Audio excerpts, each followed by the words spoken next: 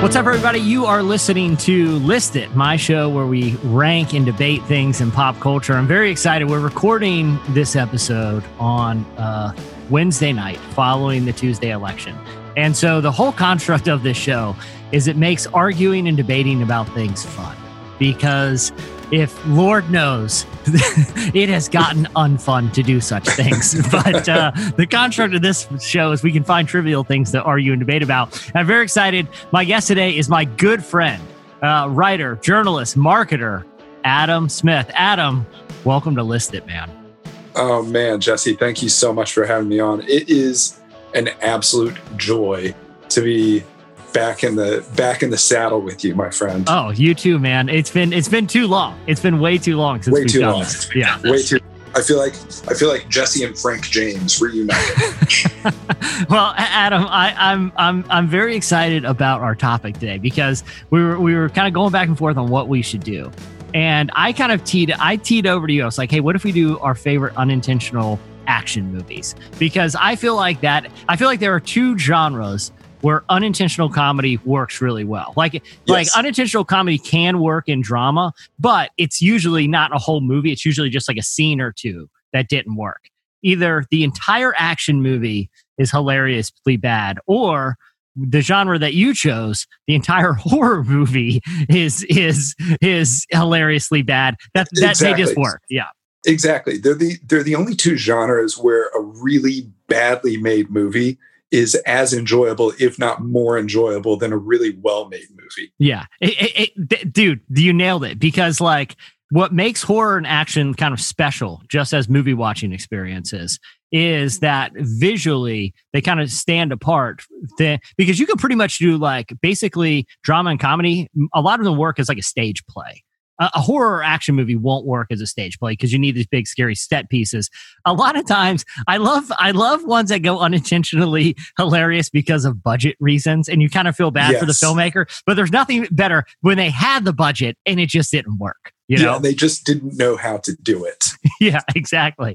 So we're going to be ranking our favorite unintentionally hilarious action horror movies. And before we jump in the list, I gotta ask, we haven't seen each other's list, but do you have any that did make your list either on the action or horror side that you would say would fit in like an honorable mention for you?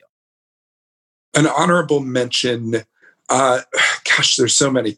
The thing to keep in mind is, I am a bit of a horror aficionado, as it were. Okay. So I have seen somewhere upwards of 300 some odd horror movies. You're like Gabe from The Office. Remember that? Like I think Gabe from The Office uses that as a threat against Andy. He like whispers in his ear, I've seen over 120 or 200 horror films. Like, I know things. Except when I heard him say that, I thought, amateur.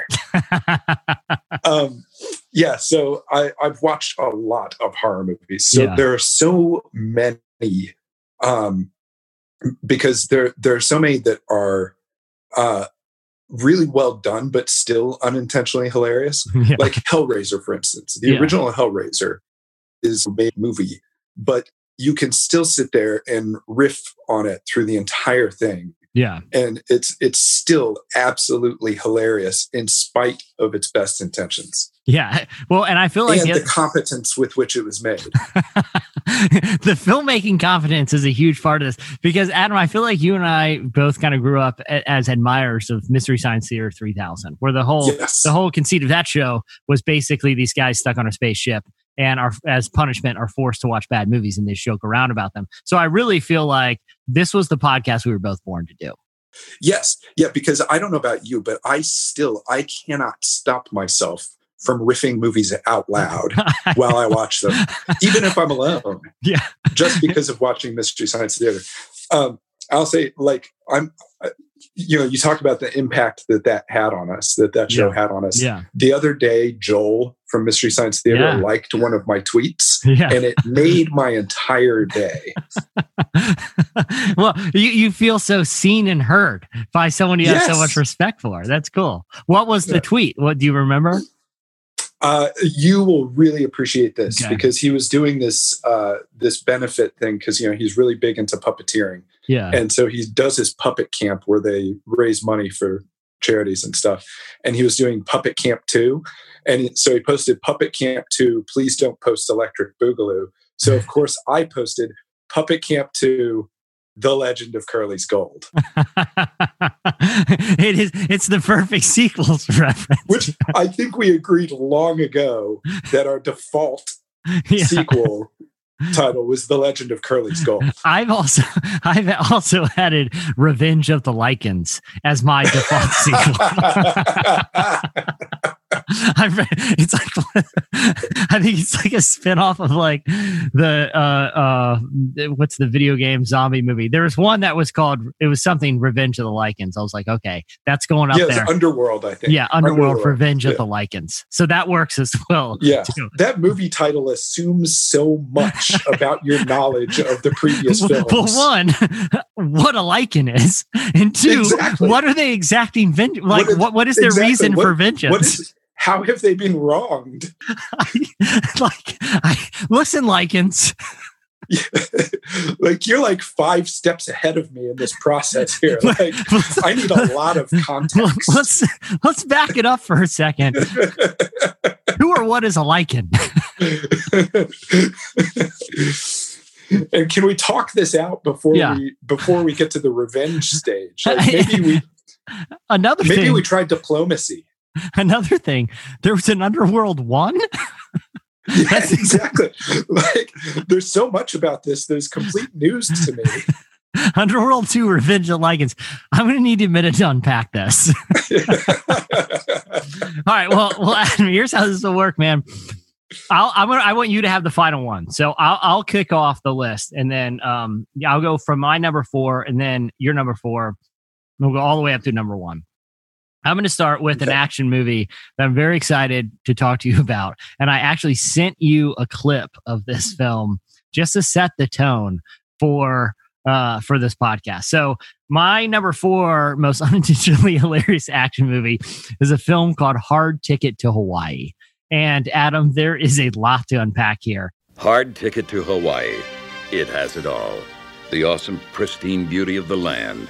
The warm caress of perfect beaches. The tantalizing wetness of the blue Pacific. Hawaii. It's a great place to visit, but you wouldn't want to die there.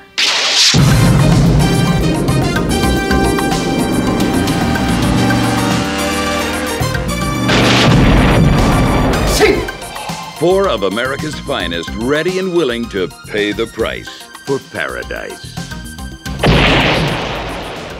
Let me read the official synopsis of Hard Ticket to Hawaii, which is a mid-'80s action movie. And the opening screen, by the way, and they still do this, but I feel like this was big in the 80s. It would show like a cool graphic and the name of the studio. The name of the studio that made this film was called Malibu Bay Film. Okay, like right then, I know it's going to be good. Yeah, exactly. Because what they should have called it is money laundering operation. The production value is. I'm very curious to know what the budget was and where that money was spent.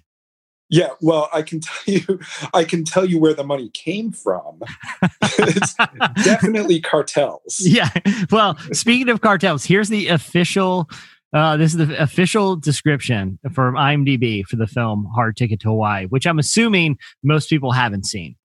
2 drug enforcement agents are killed on a private Hawaiian island. Okay. Not a bad setup. Okay. Private island. Donna and Tyron, 2 operatives for the agency, accidentally intercept a delivery of diamonds intended for the drug lord, Seth Romano, who takes exception and tries to get them back. Soon, other agency operatives get involved and a full-scale fight to the finish ensues, complicated here and there by an escaped snake made deadly by toxic waste. There's a lot going on in Hard Ticket to Hawaii, Adam. There's diamonds. There's at least 3 movies in here. There are diamonds. There are drug cartels.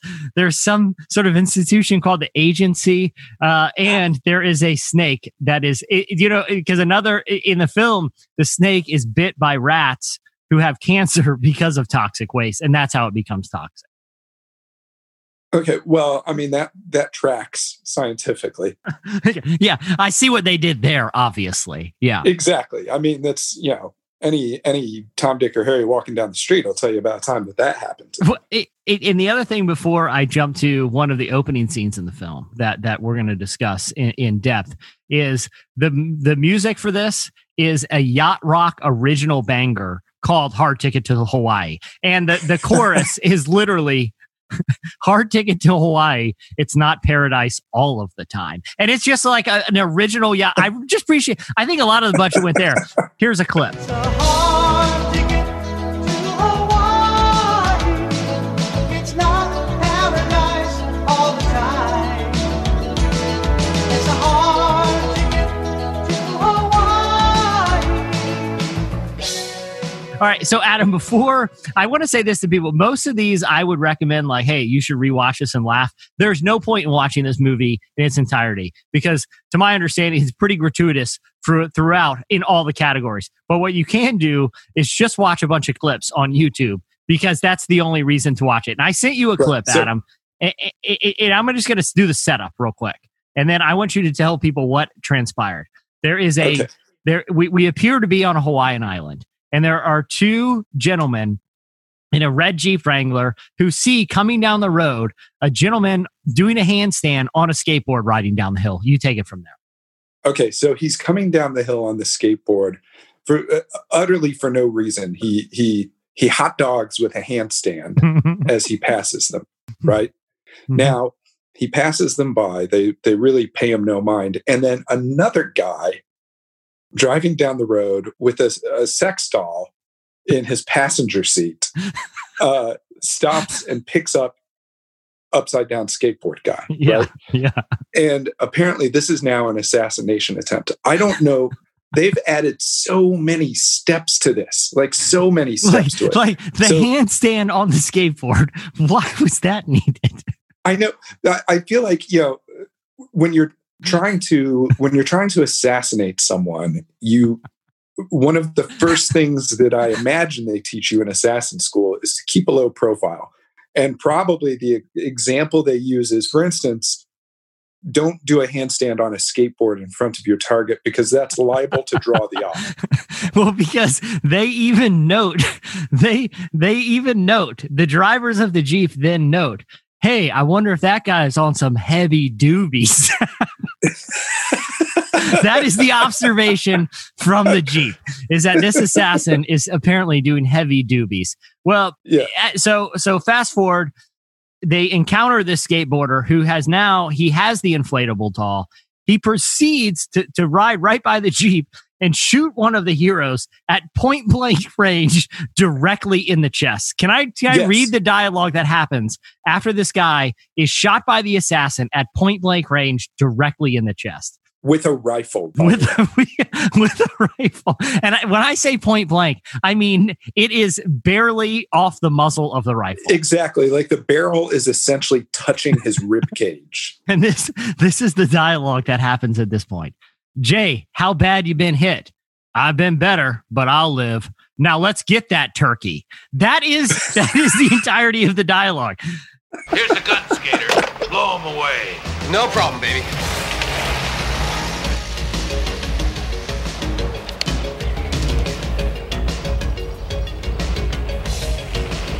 Look out, he's got a gun.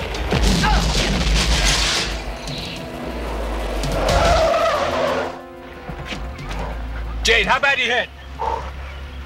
I've been better, but I'll live. Let's get that turkey.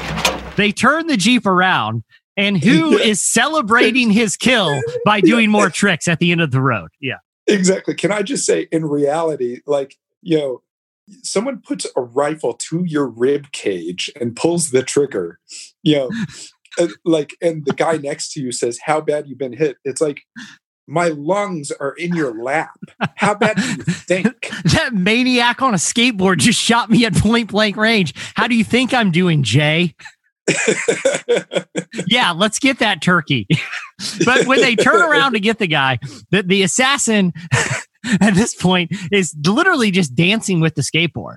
Yeah, and one thing you should mention is that he chose to skateboard down the road using as his, I guess, his human shield, the inflatable doll. I don't know much. I'm going to out myself here and say that I don't know a lot about inflatable love dolls, but I will say that it's my assumption that very few of them are bulletproof. So probably not the best choice of something to shield yourself during an assassination. Well, the great thing about this scene, it doesn't really end up mattering that it's not bulletproof, because what our heroes decide to do is the very rational decision of just ramming the guy with the Jeep Wrangler as fast as they can.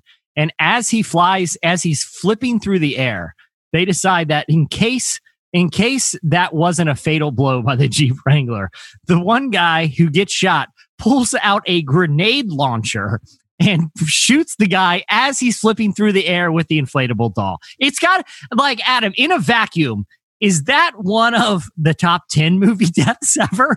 Like 100%. I mean, they hit the guy with the car and he flies easily 5 stories into the air, right? I mean, the guy aiming at him with the grenade launcher, the guy aiming at him with the grenade launcher is angling that grenade launcher probably 70 degrees above the horizon to hit this guy, right? Which is a remarkable shot. Yeah, he hits him as he's flipping through the air, and he explodes with the power of 1,000 atom bombs, right?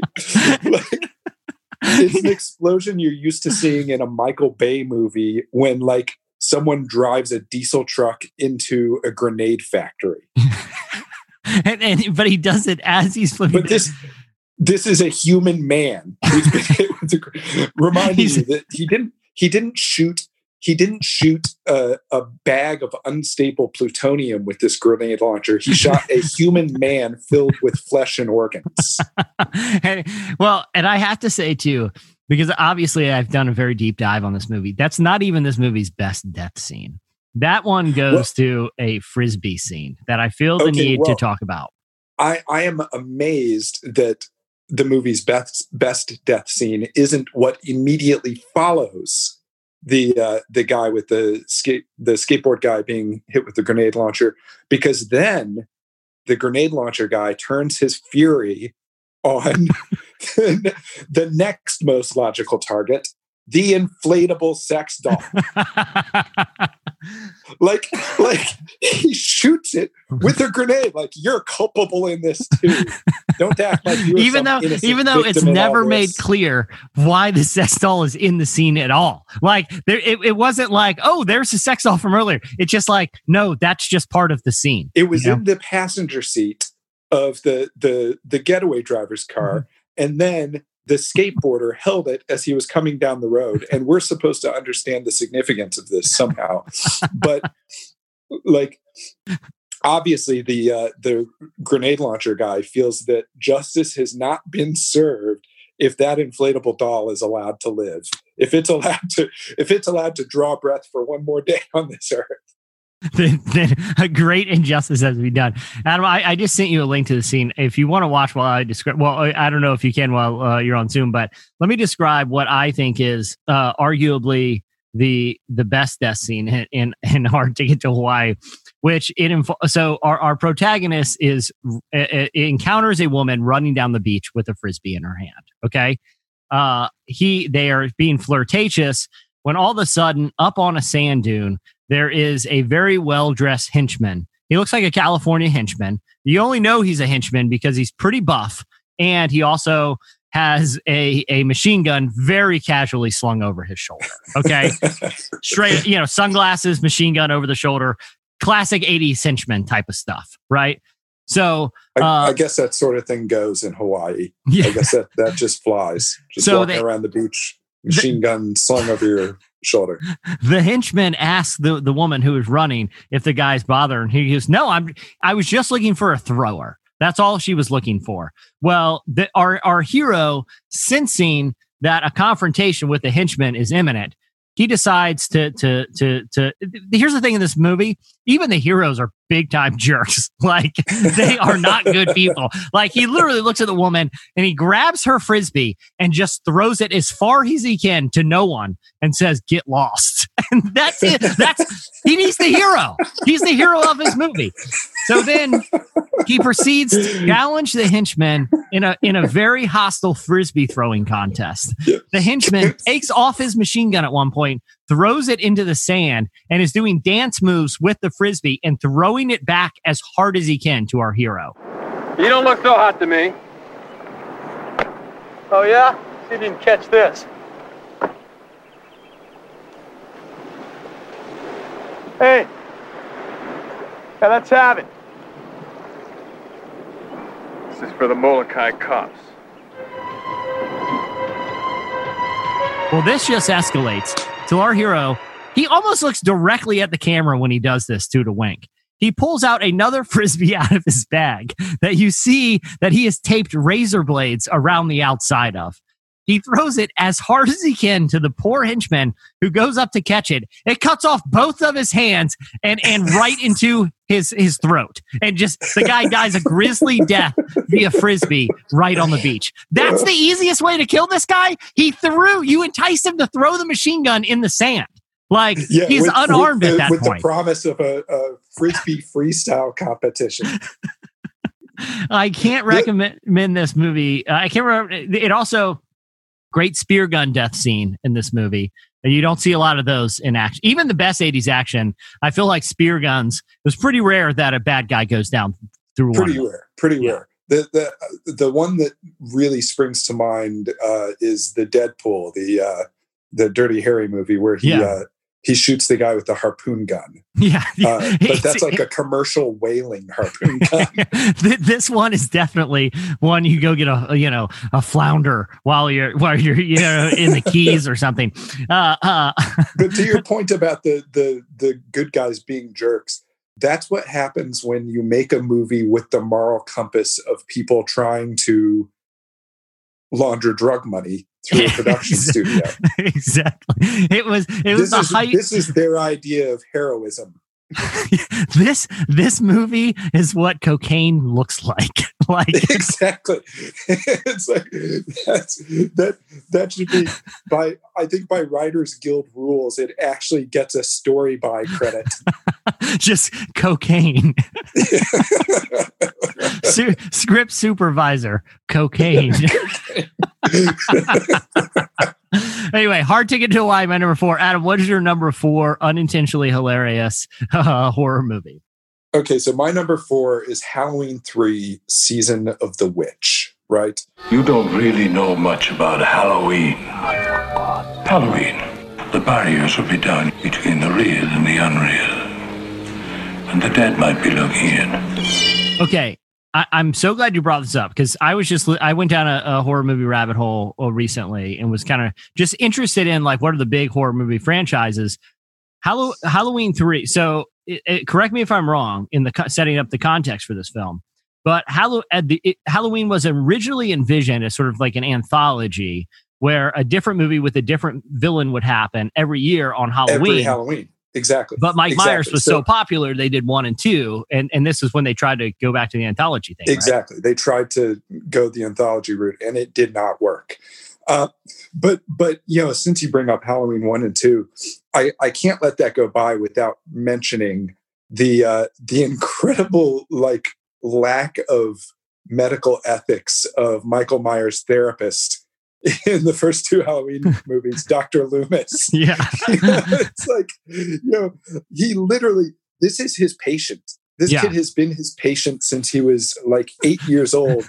And Loomis at the end shoots him out a window, shoots him at point blank range and throws him out a window. You're cured.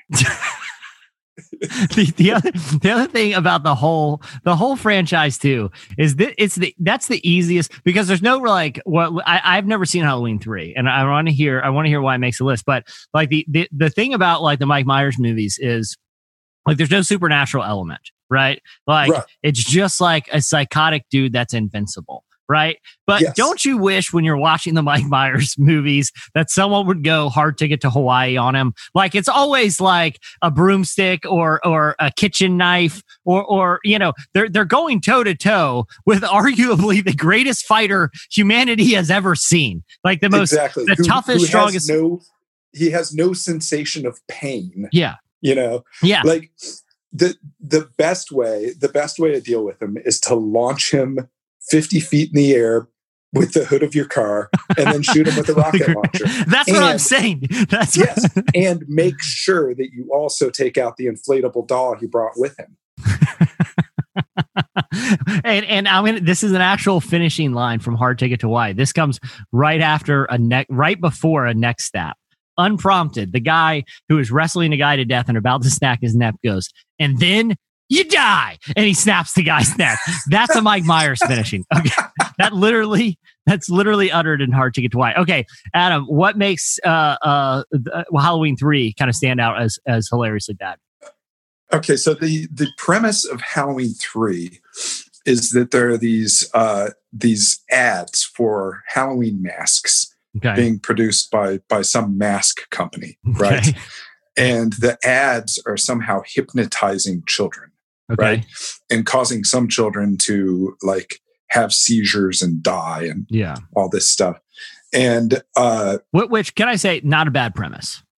Not a bad premise. Yeah. It's a pretty good premise. Yeah. And on the case is the doughiest, like creepiest looking lead actor you've ever seen. The guy, I can't recall his name. Maybe if you've got IMDb in front of you. Yeah. Look, he's a fine actor. You know, been in heaps and heaps of stuff. And he's on the cover of The Mask. No. So he's on the trail, right? He's hunting down the mystery. Yeah. Tom Atkins. That sounds Tom Atkins. Tom Atkins is a fine actor. Yeah. In this role, however, he looks like if a boiled ham had a child with the United States Sex Offender Registry, right? So he has. Not your typical protagonist. Exactly. I'm not claiming to be like a some sort of like fashionista or anything, but I will say this: if you are blonde, do not grow a mustache, right? Because there's something about a blonde mustache. You know, you see a guy like Tom Selleck, you know, like my goodness, that mustache is like a firm handshake. Yeah. You know, where if you saw like Nick Nolte with a wispy mustache, or like a Gary Busey with, you know, kind of just that like kind of stringy blonde one, you just get a very like unsettled feeling by them. Exactly. You're like, you know, you assume that this is immediately what I think of when I think blonde mustache is driving a beat up IROC Z, shirtless, wearing cut-off jean shorts, while spitting your tobacco juice into an empty Mountain Dew bottle. Nothing says stranger danger than like a blonde mustache. Yes. Big red flag. Atkins, yes. So Tom Atkins immediately, he's rocking the blonde mustache throughout this. And he's a divorced dad who's trying his hardest, right? Okay. Yeah. But his kids have he comes to notice this Halloween mask thing through his children, who are transfixed that they have to watch this ad, which has this music that plays every time, like this little theme song that plays. Yeah. That's counting down the days to Halloween, right? And it is like. It will ring in your head long after you've forgotten everything else about this movie. Okay. and definitely not in a good way.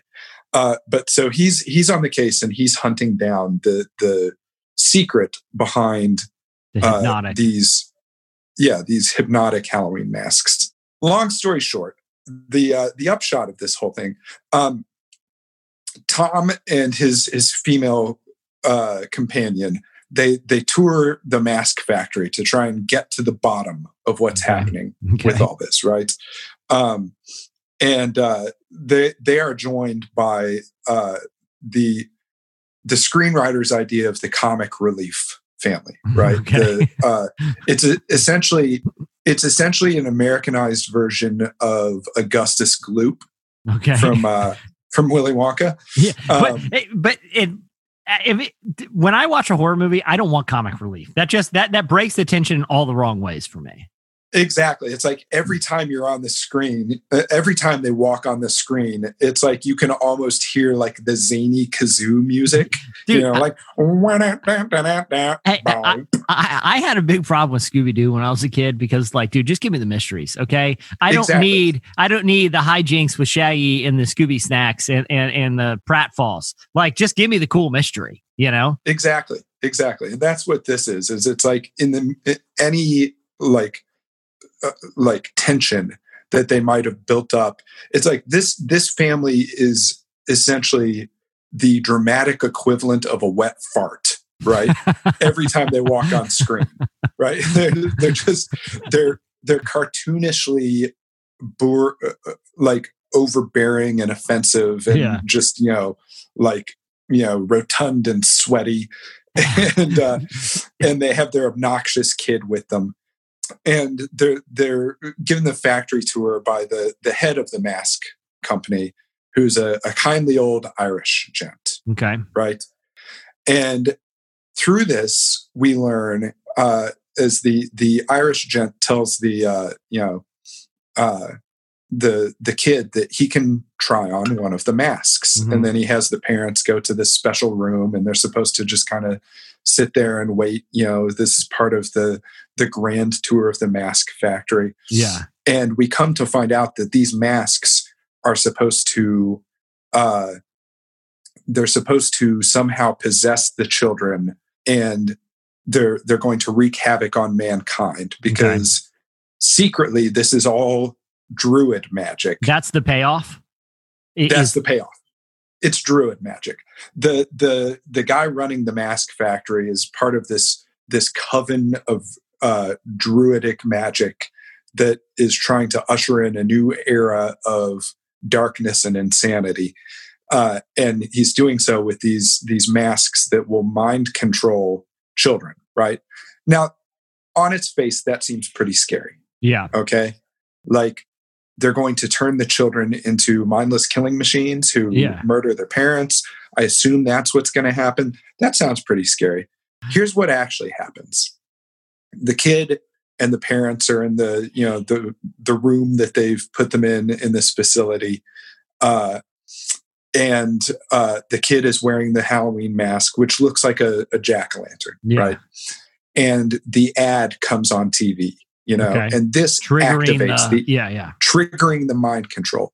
Now you think, oh no, this is horrifying. Child turning against parents. He's going to murder them. There's nothing scarier in horror than a murderous child. Yeah. Right. Very unsettling. What actually happens is the kid's head disintegrates and poisonous snakes come crawling out of it and bite and kill his parents. Oh my gosh. This is their whole plan. This is their whole plan, like the kindly old Irish high priest, like finally our centuries long plan has come to fruition.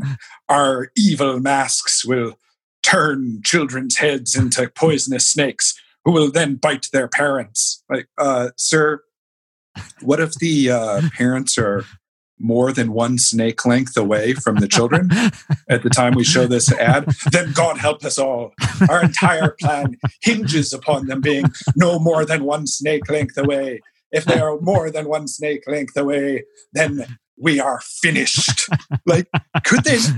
How did they not think this through? Well, even that, if you've seen Hard Ticket to Hawaii, you know the best way to kill a snake, don't you?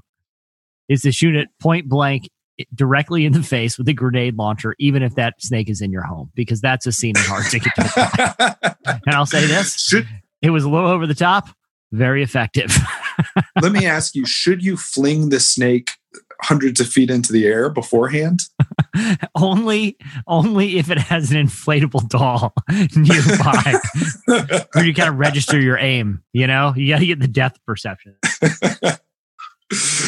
But anyway, that's essentially Halloween 3. The whole thing ends on a pretty horrifying note. I hope people are curious to see a lot of these, because when you hear them described, it's almost hard to believe that they were real things. Adam, I'm gonna cheat here and do 2 and 3 at the same time, because really, it's really, we're in double feature territory. Partly because one of these movies is a tight 52 minutes long. So you can, to really get your money's worth, I feel like you need to pair it. Now, both of these movies, the reason it's a double feature is because they both feature a very critical plot point, which is a remarkably easy land invasion of the United States by communists. In both of these films, communists basically just show up on boats one day, like, and not like battleships. I'm talking like they arrived across the sea on, I don't know, probably 25-foot boats, you know? They just, in both of these films, and I'll reveal what they are in a moment. In both of these films, there are scenes of communists in uniform, in communist, like Soviet uniforms, just hitting the beach, running onto the beach, indiscriminately shooting people, and just running into the suburbs. That's the plan. Okay, it's the lazy river invasion of the United States. It's like they floated over here on inner tubes. Yeah, except they're in their military uniforms. Okay, like pristine military uniforms. They just show up on, and it's like just the beat. One of them, actually, another twist. Well, you know, I'm going to reveal the movies and then I'll get into them. One is Invasion USA, which was written by both Chuck and his brother Aaron Norris, the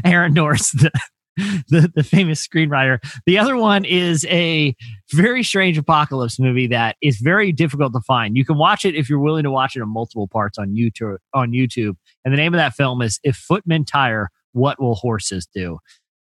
Adam, I want to start with Invasion USA real quick.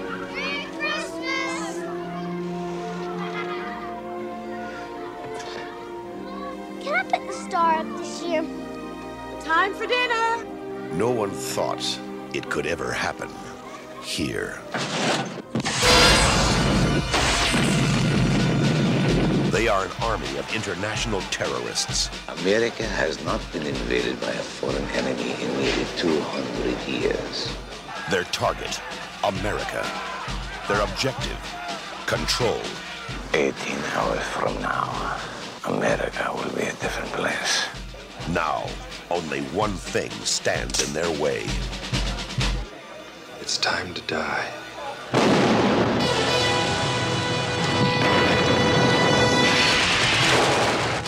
Because this movie contains a lot of tropes, you know, a lot of tropes that I know you and I both love, including after this invasion, where communists literally just show up and start, like, that is the plan for the communists, is to show up and start murdering people. Yeah, like some military tactician for decades in the Soviet Union, you know, since essentially the Iron Curtain fell, they've been like, how will we finally infiltrate America and destroy the great Satan and all this? Like, you show up.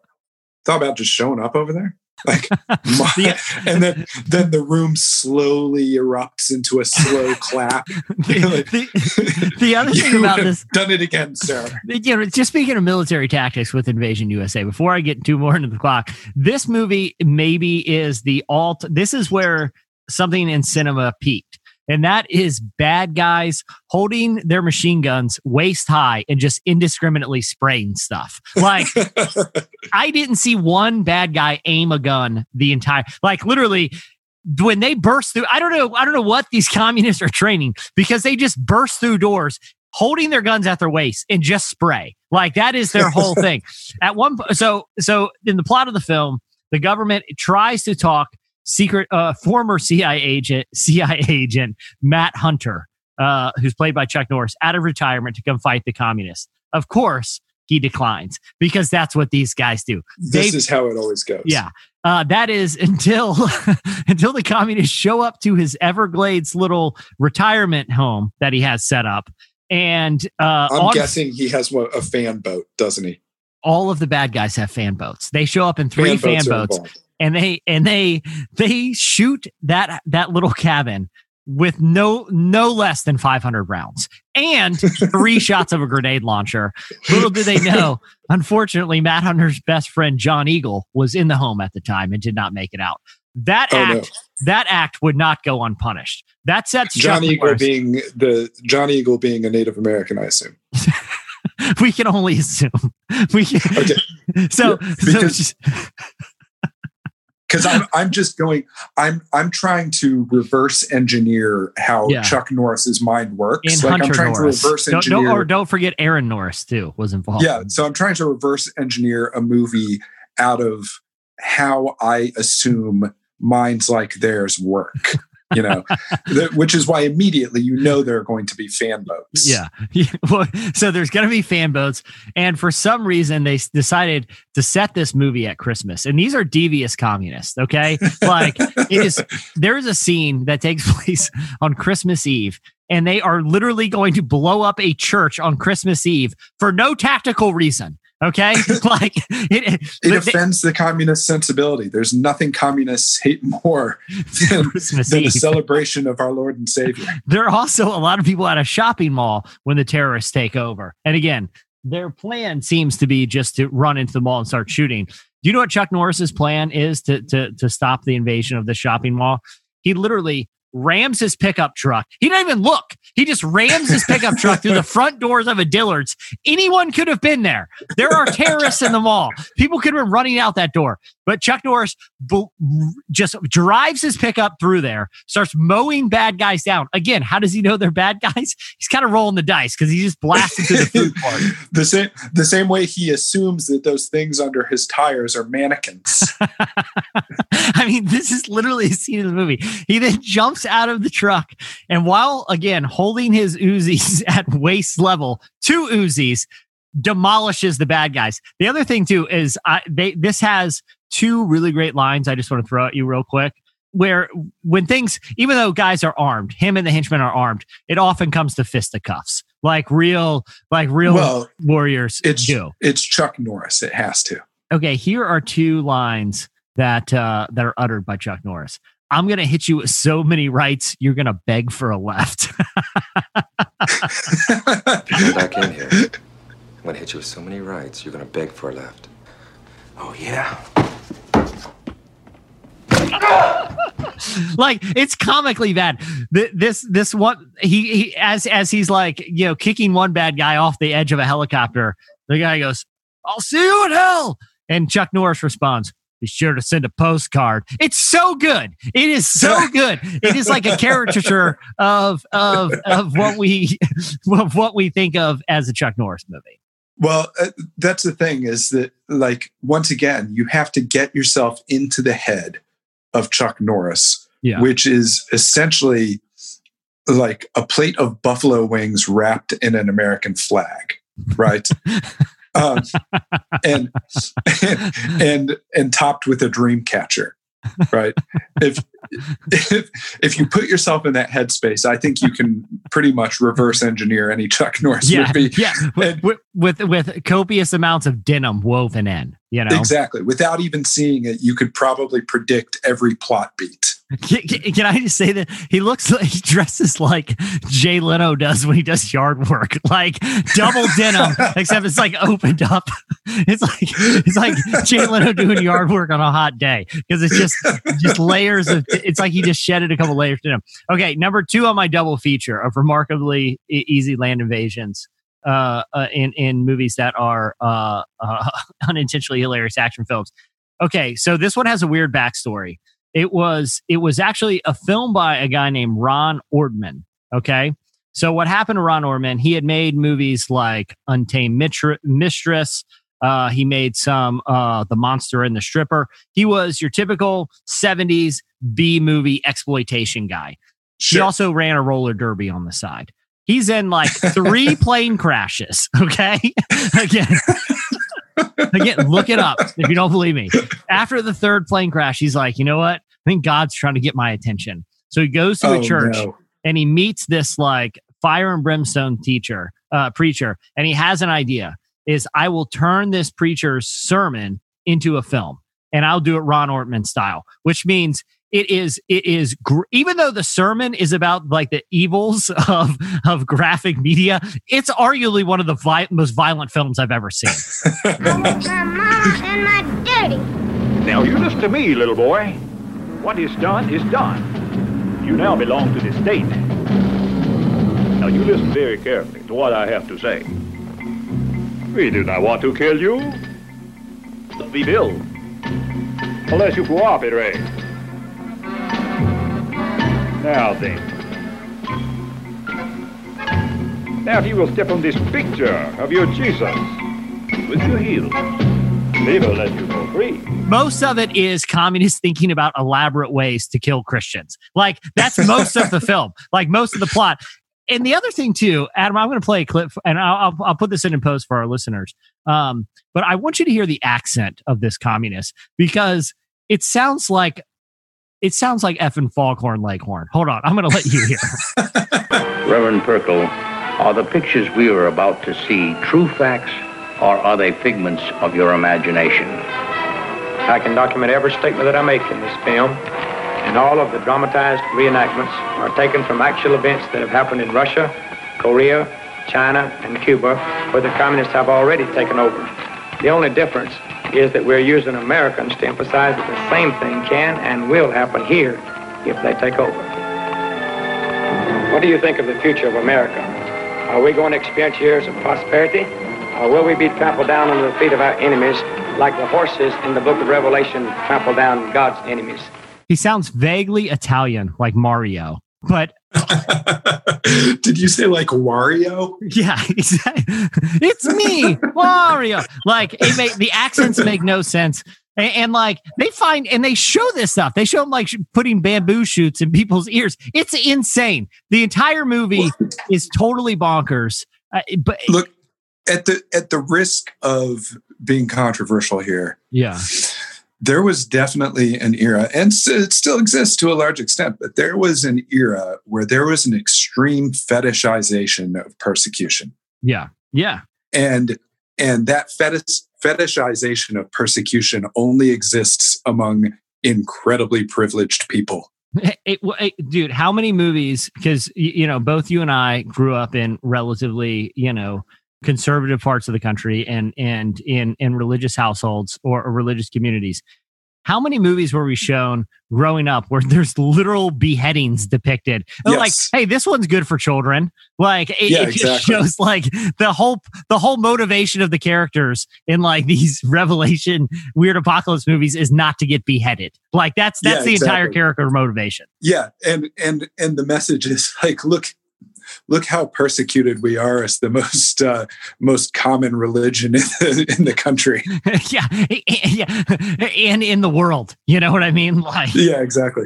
All right, Adam. So that's my double feature. You can watch scenes from Invasion USA on YouTube, which I highly, highly recommend.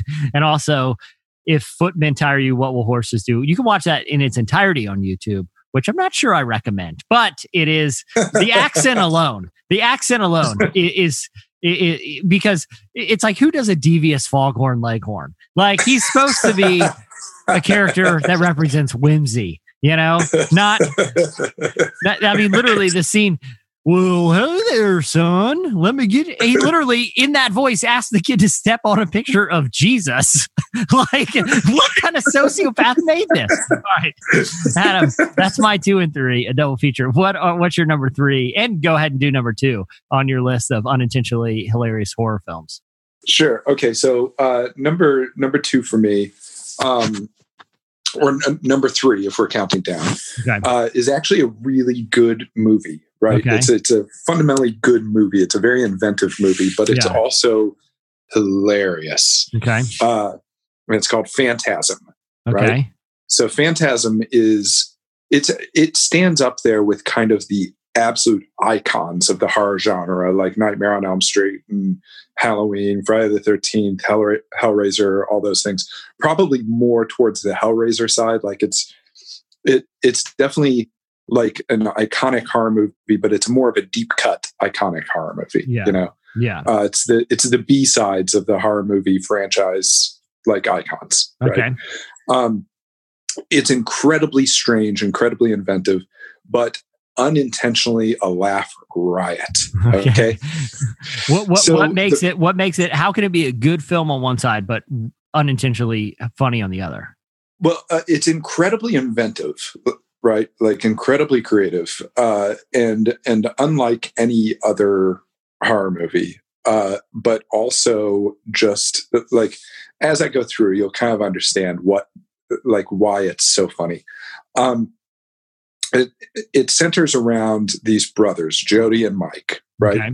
Now, Jody and Mike's parents have died. They were killed in a car crash, and Jody has become Mike's guardian. Okay. Mike is maybe about like 12, and Jody appears to be in his 20s. Okay. Jody looks like if you took all the worst parts of David Hasselhoff, right, and combined them into like just some sort of chimera of sleaziness, right? So I'm picturing a lot of chest hair. Is how that's translating to me? I think his chest is baby smooth, but it is exposed most of the time. Of course. But he does have like magnificently feathered hair. Oh yeah. So that was a signature. The feathered hair. Many of the henchmen in those films that I discussed, even if they were dyed-in-the-wool communists, for some reason had feathered hair and sunglasses. It's just kind of a henchman thing, you know. Like the machine gun around the shoulder, waist high, open shirt, feathered hair. You're a henchman at that point. Phantasm. Is it a nightmare?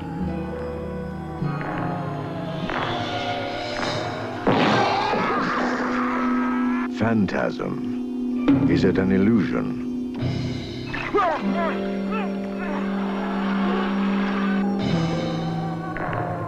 Phantasm. Is it an evil? Yes, you. There's no other option open to you. Like you're probably going to be guarding a yacht somewhere at the marina. Yeah. Like that's the job. Like you're just got to mill around and make sure no good guys come. That's the whole job. Yeah. Make sure you're wearing loafers with no socks. But unfortunately, if you take the machine gun away from that picture, you apparently get the legal guardian of a vulnerable child, right? This is the thing about Phantasm is all the adult heroes in this are the creepiest people you have ever come across, right? Because Jody's best friend is an ice cream man. Okay, so right away, terrifying. And he's an ice cream man named Reggie, who looks like a less attractive Clint Howard, right? Yeah. Ron Howard's brother. Yes. Not exactly known as being Hollywood leading man. Exactly. Not Heartthrob isn't often attached to Clint Howard's name. And Reggie would be like, he would be like Clint Howard's stunt double you know, when like, you know, he's doing scenes and good looks aren't important. Yeah. You know? So these guys are basically the primary adults in Mike's life. Okay. So Mike becomes obsessed with this undertaker at the local cemetery. And because he sees the man carrying a coffin just under one arm, right? Okay. So evidently he has some sort of superhuman strength. Superhuman strength. Okay. Superhuman strength. Again, not a bad premise so far. It's a pretty good premise. Yeah. And he is an iconic horror villain called the Tall Man, played by Angus Scrimm, this fantastic character actor. And he is legitimately very scary, right? Okay. He's a great character. But so also one of Mike and Reggie, or Jody and Reggie's friends, has been found murdered in the cemetery, right? Oh, plot thickens. Yes. And we actually see his murder in the opening scenes of the film in a very gratuitous scene in which a young woman seduces him on a grave and then murders him, right? That's a very 80s way to start a movie, by the way. It is. And if possible, he's even creepier than Jody and Reggie, right? Like those three guys would go places and people would be like, oh, that's their creepy friend, you know? So like, I'm just setting the bar for like creepy how, just to give you an idea of his level of creepiness. This is why the sex offender registry in most states is informally known as Reggie's List. You've been waiting for that one, haven't you? I had that in my back pocket for a while. It was worth the wait. Yeah. But so there's been a murder. Mike has seen this guy skulking about the graveyard carrying a coffin. And so Mike becomes fascinated with what in the world is going on at this graveyard, right? Yeah. And there's a lot of intrigue. There are a lot of chases with mysterious characters as Jody, Mike, and Reggie get drawn into this mystery. But what they discover is that the Tall Man is actually some sort of interdimensional being who is reanimating the dead and shrinking them down to dwarf proportions. Did you learn the purpose? Forcing them into labor on his home planet, right? Which looks like they show a scene of the home planet and it looks like a prog rock album cover, right? Why does he need to shrink them? Because of the increased gravity on his home planet. These writers really jump through a lot of hoops here. A lot, you know? Yeah. So they have to be smaller and denser, right? Yeah. So it's a very convoluted plan. And when Jody and Mike find out that their parents are amongst these reanimated dwarves, that's what is the final straw for them, that they're like, we have to stop this, right? So it's like, okay, so you're going to save your parents from not being dead anymore? Yeah, I was going to say, like, honestly, look, listen, I'm just saying, in the scope of bad guys, listen, if work needs to get done on the planet, these guys, are already in the ground on our, I mean, it doesn't seem like that horrific. I would rather have that, I would rather that be a reality than the mask that causes kids to heads explode with poisonous snakes. Exactly. There's a final confrontation. They banish the Tall Man back to his dimension, right? But then we focus in, and it turns out that this has all been a series of dreams that Mike has been having, right? As a coping mechanism for the fact that Jody actually also died in a car crash not long after their parents, right? And we learned that Reggie is Mike's legal guardian, right? So then it's like, oh, it was all a dream. But then Mike, goes up to bed, and there's that final gotcha scene where, he's going to sleep and the Tall Man bursts from the shadows and then, smash cut to the credits. Like, oh, but was it? But it's like the horror of that scene is kind of dampened by the existential horror that Reggie is the legal guardian of a minor. Like, that's the part that I couldn't stop screaming. The creepy ice cream man. Exactly. Fantastic. All right, I'm in. All right, number 3, Phantasm. Adam, number 2, most unintentionally scary horror film. Okay, number 2 most unintentionally hilarious horror film is a Japanese film called Hausu. Right? Is there a plot, or is it just totally surrealist? The basic premise is that these girls on their school holiday, these high school girls on their school holiday, go to stay with one of it's their aunt, who they don't really know, who is an old lady, kind of an invalid, and they go to her creepy house. Okay. And it turns out that the house is haunted, and the aunt is feeding off of the girl's kind of life force to rejuvenate herself, almost like some sort of like a psychic vampire almost. And so as the movie progresses, it's like she keeps getting younger and younger while the house kind of devours the girls, right? Okay. At one point, a girl is playing piano and the piano eats her. But not to worry, because then her crudely green screened body parts dance around the room. So Adam, this one is kind of a stretch to be an action movie, but because, and I'll tell you in a minute why I put this in the category of action movie. And it is the only Stallone pick on the list, which honestly, both of our lists could have made Stallone work for. 100% Stallone. And 100% Stallone. Three of the 5 Rambo movies easily could have made this list. Oh, easily. So definitely Cobra. Yeah, could have been on there. Cobra was on my short list. Over the Top, where he arm wrestles for custody of his son. Not a great action movie. It's sort of like the Roadhouse of arm wrestling movies. Yes. All right. So mine is not in the Rambo category, but I will tell you why I feel like this is the peak unintentionally hilarious action movie, and that film is Rocky IV. My name is Tarago. I'm a fighter from the Soviet Union. I fight all my life and I never lose. Soon I fight Rocky Balboa and the world will see his defeat.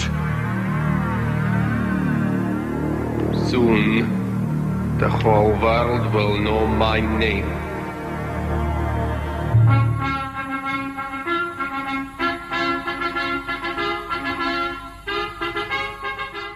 Okay, Adam, I want to. There's cases that can be made that this film ended the Cold War. At least in America, it did. I think any serious historian would agree with you on that. So, for people that are unacquainted, Rocky IV is obviously the 4th installment in the Rocky franchise. Which Rocky I was a reasonably serious film in that it was even though it had some corny parts. But it released to critical acclaim, and people actually at that time considered Stallone a pretty great writer because he's a screenwriter on it as well as an actor. Yeah, he's nominated for an Oscar. Yeah, but as the franchise wore on, it got more and more cheesy, and Stallone started phoning it in more and more up until the point where they came to Rocky IV. Now, the plot of Rocky IV is Rocky has made it. Okay, he's living in a mansion. He buys his trainer a robot.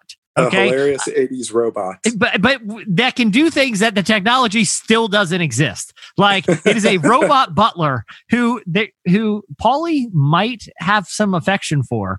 Well, yeah, it's implied.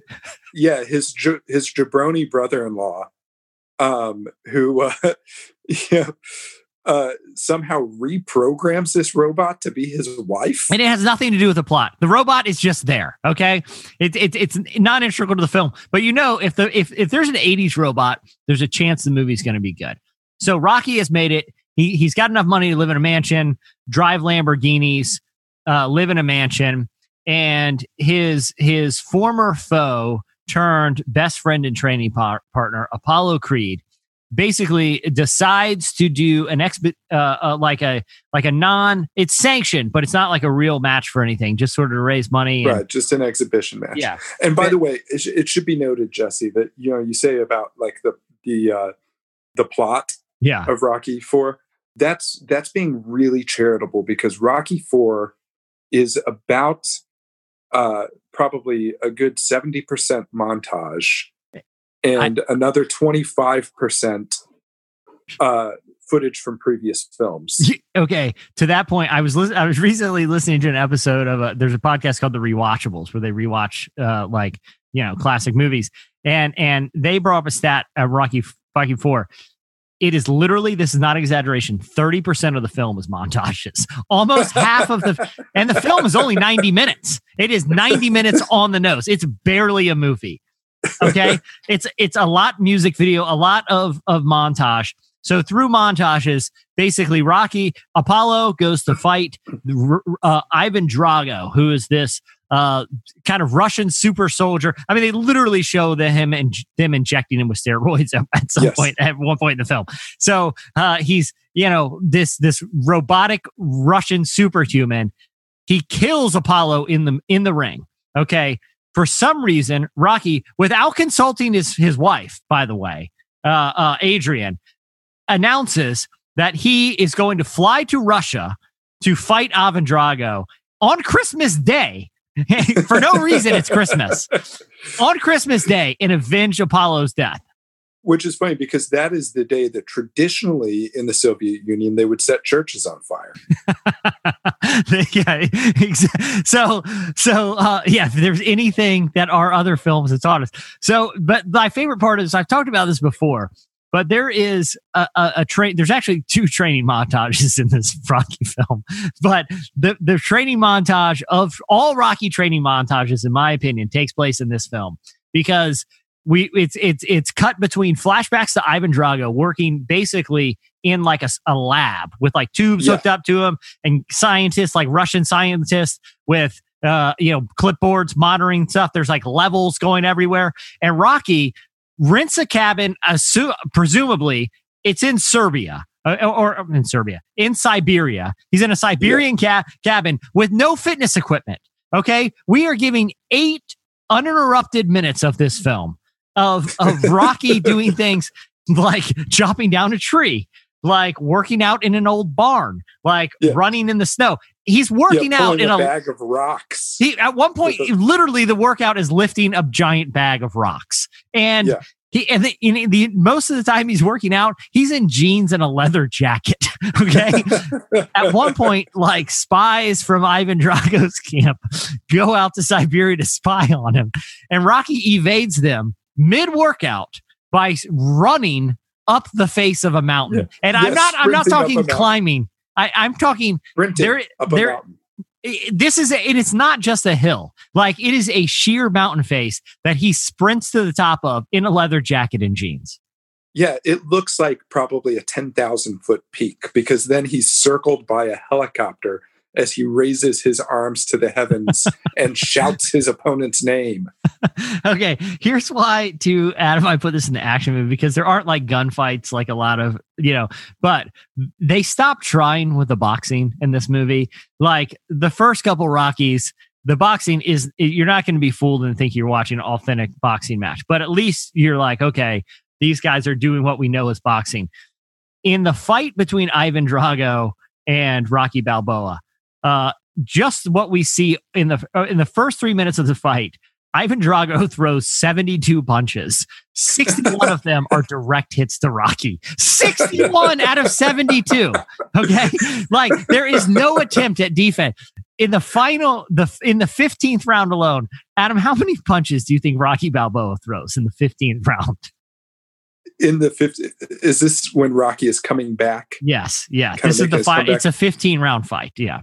I'm gonna do Price is Right rules, and try to hit it without going over. So I'm going to say 85.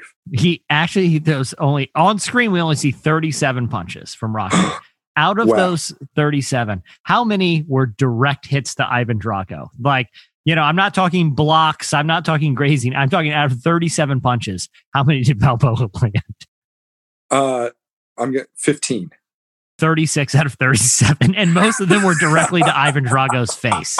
Like the boxing in these movies, like they don't even attempt to. They basically just let each other hit each other in the face and see which ones. That's how fighting in boxing in Rocky movies works.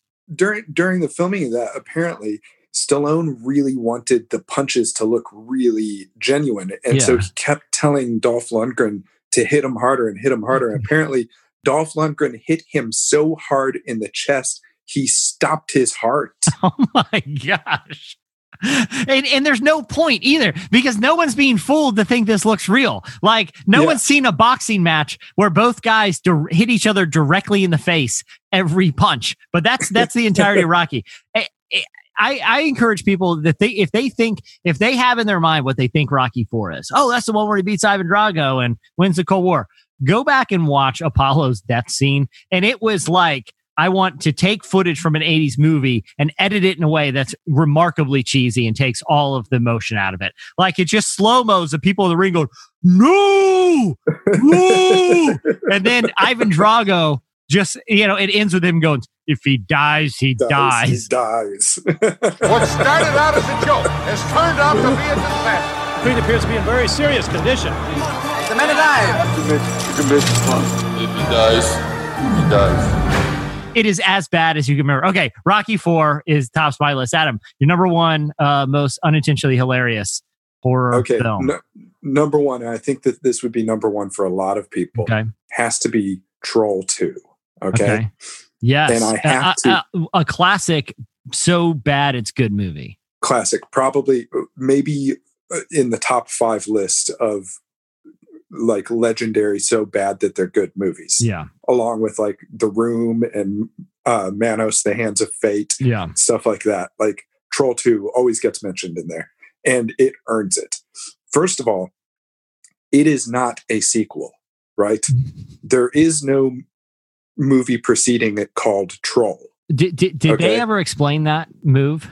I think maybe they just wanted to give it credibility with, the incredibly selective troll movie enthusiast crowd. Like, we need to know that there's some sort of legacy here before we spend our hard-earned We're cash going to invest in another hour and a half of a troll movie. Yeah, exactly. It's a crowded market here. Yeah. Why should you get our hard-won dollars?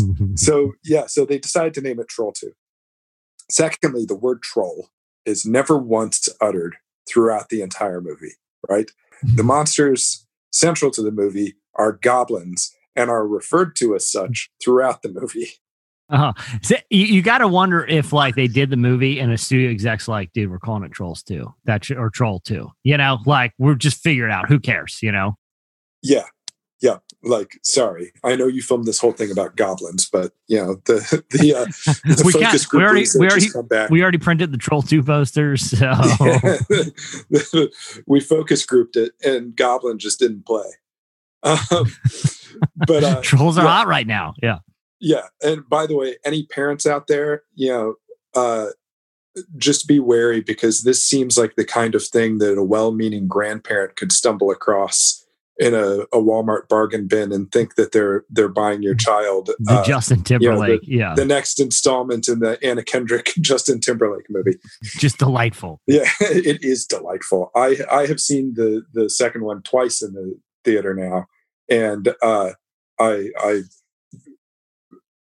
deeply enjoy it. Yeah. There's a lot of subversive humor in the Trolls movie. There really is. Yeah. But not in Trolls 2. Yeah. Yeah, not so much in Trolls 2. It's not quite self-aware enough for that. So the plot of Troll 2 is a family going on vacation to a town called Nilbog, which anyone with kind of a rudimentary reading comprehension skills would notice immediately, hey, that's the word goblin backwards. But it somehow eludes this family. I should also point out that it sounds like a subtle film, though. Oh yeah, very, very subtle. It's more what's implied. Yeah. I should point out that none of the people in this movie had any previous acting experience. It was filmed by an Italian director and his wife, who both directed and wrote the movie, and apparently angrily rejected any feedback from the cast that the lines had obviously been poorly translated from Italian and did not read well in English. And these weren't professional actors. Yeah. But they were. But even by non-professional actor standards. Even by non-professional standards, they were savvy enough to know, like, this is a bit difficult to read in a believable way. So this family, which includes an incredibly annoying young boy, are traveling to the town of Nilbog for a house swap with another family. Okay. As many people usually did in the 1980s, just swap houses with a rural family you've never met before. Yeah. We should also note that the young child, the incredibly annoying, whiny young child, is the only one who can see his ghost, the ghost of his departed grandfather, who looks a bit like Ernest Hemingway. Okay. They uncover a plot, or the child does anyway, of these goblins who are vegetarians. It turns out all the townsfolk are actually goblins in disguise. Okay. They're vegetarian goblins, and their evil plan is to turn humans into vegetables and then consume them, which feels like adding about 5 steps to your eating process. Yeah. Like, vegetables are a thing that exist, and they're a lot more readily available than humans. That's a common thread in a lot of these horror movies, is villains that didn't really think through the plan. Like there was a lot of easier ways to get things done. Yeah, like there's one guy kind of at the back of the town hall meeting of goblins, like kind of like sheepishly raising his hand, like, guys, have we ever thought about like going to a farmer's market or something? No, you know what? Stupid. I'm sorry. Just forget I said anything. Yeah. Turn people into vegetables. Let's go with that. Let's go with Mike's thing. Exactly. A place where they're literally produced for sale for consumption. I like the people idea. Yeah. It's because Mike was so charismatic, no one in the town hall meeting wanted to stand against him. What do we need? We need vegetables to live. What do we have? Magic. How do we use it? Make vegetables? No, you idiot. We coax unsuspecting people to our town, and we slowly transform them into vegetables. Oh, yeah. Either one. We can go with either plan. I mean, we'll try yours. The next thing I said, that sounds good. Let's go with that plan. Does it live up to the reputation of being as bad as people make it out to be? Oh my goodness, it exceeds it. It exceeds it. Like, literally, when the townspeople finally reveal themselves as goblins, you can see the actors' faces through the eye holes and mouth holes in the goblin masks. They didn't even try. Yeah. Like, it's the kind of movie that is filmed with the level of incompetence that you would imagine, like, production halting while the director figured out which end of the camera you're supposed to look through.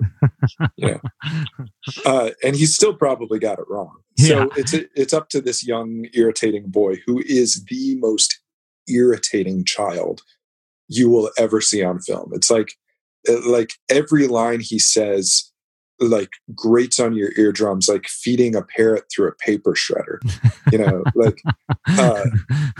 and his ghost grandfather, his Ernest Hemingway ghost grandfather. It's up to them to save the family. I love how there's like a random ghost, because there doesn't need to be a ghost, right? I mean, otherwise we just know this is goblin magic. Like, ghosts don't need to be involved in this. No, exactly. It's like it doesn't take any supernatural powers to figure out the goblin's plan. But the thing I love about this is that there are a few actors in it who just commit to the role.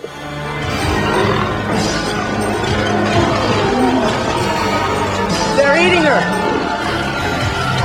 and then they're going to eat me. Oh my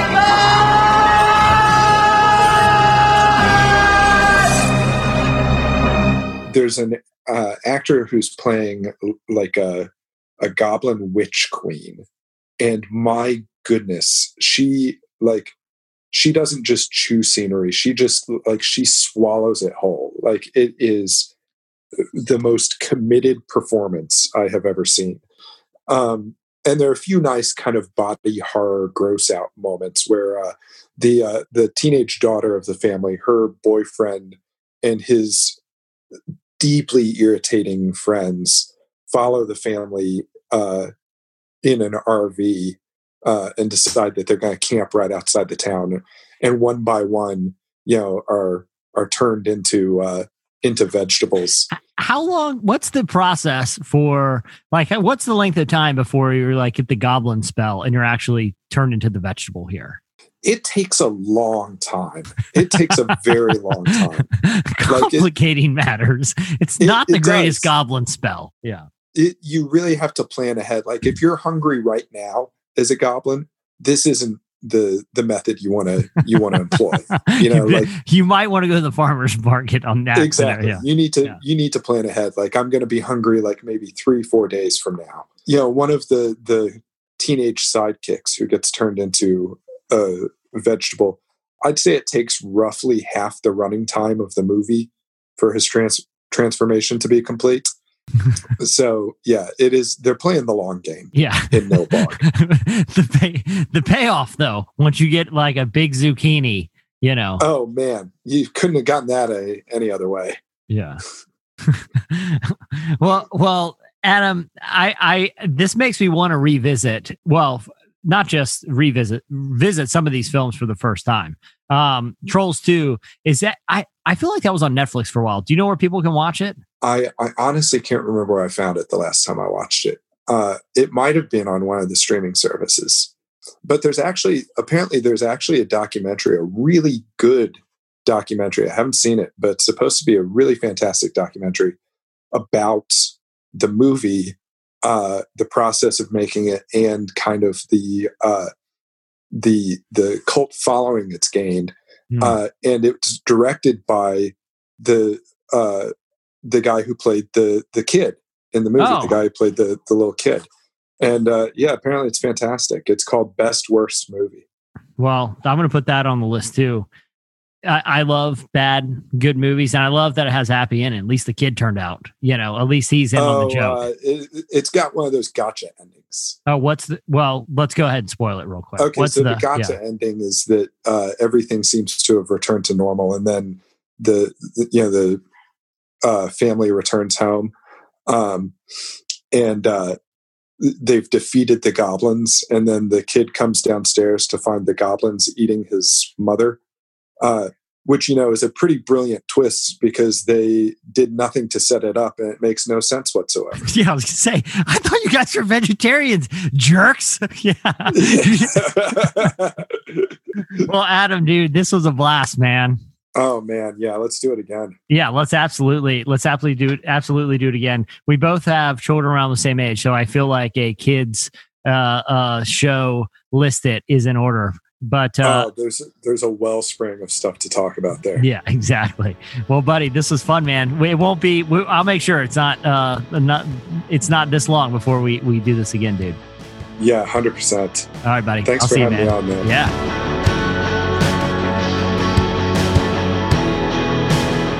All right, everyone. That is it for this episode of Listed on the Ironclad Content Network. Hey, if you like the show, I know every podcast has to do it, but it really does help. If you like the show, leave a rating and a review. I really appreciate it. All right, guys, we'll see you next time.